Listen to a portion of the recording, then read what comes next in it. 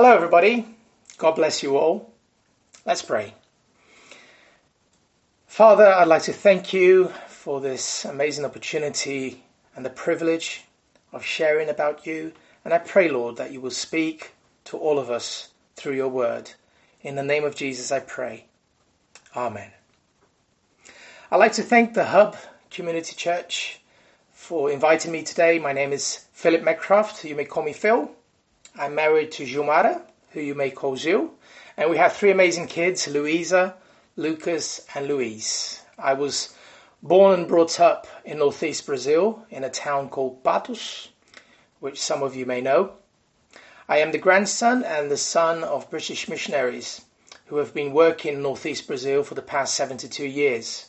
My father and mother, John and Liz Metcroft, have been leading the Ação Evangélica, ASEV, church for the past 49 years. September last year, myself, my wife and my kids, we moved to the UK and we plan to stay here for a few years. I'd like to thank Andy, Robin, for always checking how we're doing, for always reaching out. I'd like to also thank everybody at the youth club for welcoming Lucas. It is very, very much appreciated. And of course, I'd like to thank Ben, Miriam, Josias and Anna for their love and their friendship and support always. Today I'd like to share with you in Matthew chapter 28, where we have an account of Jesus' resurrection. If we read the gospel, we see all about Jesus' life, with the very last chapter being about his resurrection and the last things that he did on this earth. When we read the account of his resurrection, we see that he rose from the dead and he met Mary and told them to tell the disciples to go meet him in Galilee. And if we skip to the very end, we get to one of the most famous passages in the Bible, the Great Commission. And starting on verse 16, this is what it says. Then the 11 disciples went to Galilee, to the mountain where Jesus had told them to go. When they saw him, they worshipped him, but some doubted. Then Jesus came to them and said, "All authority in heaven and on earth has been given to me. Therefore, go and make disciples of all nations, baptizing them in the name of the Father and of the Son and of the Holy Spirit, and teaching them to obey everything I have commanded you. And surely I am with you always to the very end of the age." You've probably heard this passage a number of times, and it's quite easy to become familiar with it, but not to actually grasp what it was like to be there in that moment. Can you picture that scene? The disciples just met Jesus, who rose from the dead. What do you think it would have been like to be one of those disciples? To go to this mountain, to meet Jesus, and to hear him give this great commission. Can you put yourselves in their shoes? The Bible never actually says which mountain Jesus gave the Great Commission on, but a lot of people believe it was the Mount Arbel, which is the tallest mountain in that area, and one that they would have certainly passed by a number of times, one that they certainly knew where it was, and maybe one that perhaps was such a common sight to them that Jesus didn't even have to say where to go. He just said, "Go meet me at the mountain," and they just knew where to go. I don't know if it really matters on which mountain this all happened, but I'm hoping that you can take a minute with me and just try to picture yourself there. When Jesus gave that Great Commission, I just want you to just try and picture what the disciples have been through. Imagine what they've just experienced. They're taken up to this high mountain where they can see where so many of the important moments of Jesus' ministry happened. Perhaps they could see the location where Jesus had called them, "Come, follow me." They could look across the sea and they could see where Jesus had fed the 5,000. Look somewhere else across the sea and they could see where Jesus had fed the 4,000. They could look at the sea and see where Jesus had walked on water. This changes the scene a little bit, right? They're looking around and they're just seeing places and they're remembering all that Jesus had done, and now he's here. He's alive. And of course, the disciples were very well aware of the recent events, right? Jesus' arrest, the betrayal that happened to him and his arrest, the death on the cross, and now his resurrection. And it all culminates here. The Great Commission. Go, make disciples of all nations. Whatever they were feeling or thinking, this was a pivotal moment, right? This was not the end. It was just the beginning. And if you read through the book of Acts, you see that they did exactly what Jesus commanded. Those first disciples were filled with courage and boldness. And they went and made disciples. And then they made disciples. And then they made disciples. And then they made disciples. And they kept making disciples through the years on and all around the world. And that has led to every disciple of Jesus watching this video today. That mission is our mission. That's what we're all about. It's the thing that we've been given to do. To share the gospel, to help turn people into followers of Jesus Christ, to help people learn about him and trust in him, to baptize whoever believes in Jesus and help them learn and follow him and obey him. That mission is what we want to recenter ourselves on now. We are here to make disciples of Jesus. Cross-cultural mission has shaped my life. God's call in my family's life is the reason why Brazilian Portuguese is my first language. The reason why I met my lovely wife and my best friends thousands and thousands of miles away from here. The reason why I fell in love with Brazil's northeast. And it's the reason I call that place home. You can and you should appreciate and value your roots. I'm not the grandson or the son of a businessman, of a baker, a mechanic, a doctor, an engineer, a lawyer. I am the grandson and son of missionaries who gave up the comfort and the security of their homeland to work in a remote place in the service of the King of Kings and the Lord of Lords. And over the years, by God's grace, I've had the opportunity to contribute to the work of God in Brazil as a youth pastor at my local church and in the music ministry where I began when I was 9 years old. And now I'm here in the UK where I will be for a few years. And if I saw mission life as one compartment in my life, and since I'm now away from the mission where I was born into, maybe if I understood mission as just that one compartment in my life, which is now closed for the time being, and if I saw mission work, family life, my professional work here, and if I had everything divided into compartments, I could perhaps think, well, maybe it's a time to take a break, and I'll reopen my mission compartment when I go back to Brazil eventually.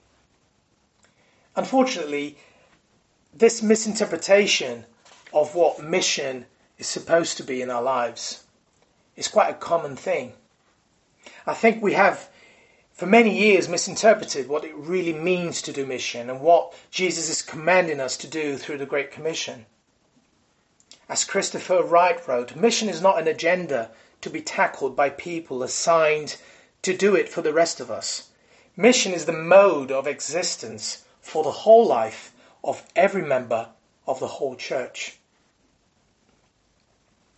Of course, God may have a specific calling in your life and calling you for a specific ministry or a call to reach your neighborhood, to reach a specific city, region, or even a different country. But we are all called to share about Jesus. not separating our lives into departments and compartments that we open and close depending what we're doing during the week or where we are and who we're with. What Jesus is saying is, as you're going about your lives, train and teach people to follow me. This might look like developing a relationship with your neighbour or with a barrister who makes a coffee. It could mean buying someone a meal and telling them how valued they are and how appreciated they are. Or it might look like taking care of your kids, loving them, loving your wife, showing them love and affection. But whoever God places in front of you, wherever you are, show them what it means to follow Jesus. And in every situation, let your actions be influenced by your love for God and for others. I'd like to give you some practical examples. In the work of ASEV, Ação Evangélica, back in Brazil, there's so many different projects that I just don't have the time to share about all of them. But I'd just like to share a couple of examples to show how we can, in practical ways, reach out communities and share God's love with people. We live in a northeast Brazil with the reality of lack of water because it's a semi-arid region, and we often have years with hardly any rainfall. And of course, water in the reservoirs come to a bare minimum, and to a point that sometimes lots of people in different communities have to just pack their bags and move somewhere else. And seeing that reality, over the last decades, Ação Evangélica has drilled over 300 wells in communities to help people survive with having the bare necessity of water so that they can survive in their own local communities. But it's not just we drill the well and we walk away. We establish a relationship with the community and we help them with their needs, and we of course share God's love practically by blessing them with a well, by blessing them with other means, but also by sharing with them what God has done in our lives and share with them the message of Jesus Christ. And we have seen communities change from very violent communities to the safest, nicest places to go. We've seen people's lives changed dramatically, and we've seen people surrender and become followers of Jesus Christ. And now they are also preaching and reaching other communities with a message of what God has done for them. I'd like to also share about a part of the town where I was brought up. There's a part of town, a big area of Patos called the Jatobá, and it's a very dangerous due to drug problems. And it's also got a lot of issues with prostitution. And in that area, in that part of town, we established a local school which gives good quality education to kids every week. And during the weekends, we do work with children and with youth. We take the youth from our local church in Patos and we go there and we visit the local communities and we share with them about Jesus Christ, and we invite them to come along for an evening service, and we do it in the middle of the street, and it's just great. It's just amazing to just reach a whole community that way. Those are just two examples from back home, but I'd like to also share Andy's example. He was sharing a few weeks ago, sharing about when he was in hospital, and other guys were there in the ward with him, and how he had the opportunity to listen to them and to share with them, to pray with them. It's not about forcing people to listen about Jesus. It's about being open to the opportunities that God has given us day after day. People that are coming to us thirsty to hear about Jesus. We just need to be very, have attention to realize the opportunities that God has put in front of us every day. And Andy had that opportunity as he was there in that ward. And he was listening to the guys' stories and how you had the opportunity to share about Jesus with them, to pray with them. Also, when I was still living in Brazil, I had every Monday a little football training that we used to go, and I was the only Christian there. And I always prayed and I said, this is one of my mission fields. I want to see this as an opportunity for my keeping my good health, so I can play football and exercise, but also I want to reach out these guys with the message of Jesus Christ. And it wasn't about getting there and then forcing people to listen to me. I was just there, and whatever opportunity I had when I was sitting down resting, many times guys would come and sit down and talk to me, and out of the blue they would start sharing about the difficulties they were having in life and the difficulties they were having in their marriage, with their kids. And those were opportunities for me to give them a word of encouragement, tell them about Jesus, and it was just incredible. There were so many opportunities, and I praise God for that. So I'd like to encourage you to make mission and see yourself in a mission field 24 hours a day. Because there are people that will cross your path and that you will meet, that I will never meet, that I will never be able to reach. Or Andy, or Ben, or Robin will never be able to reach, but you will. And that you pray and you ask God to help you.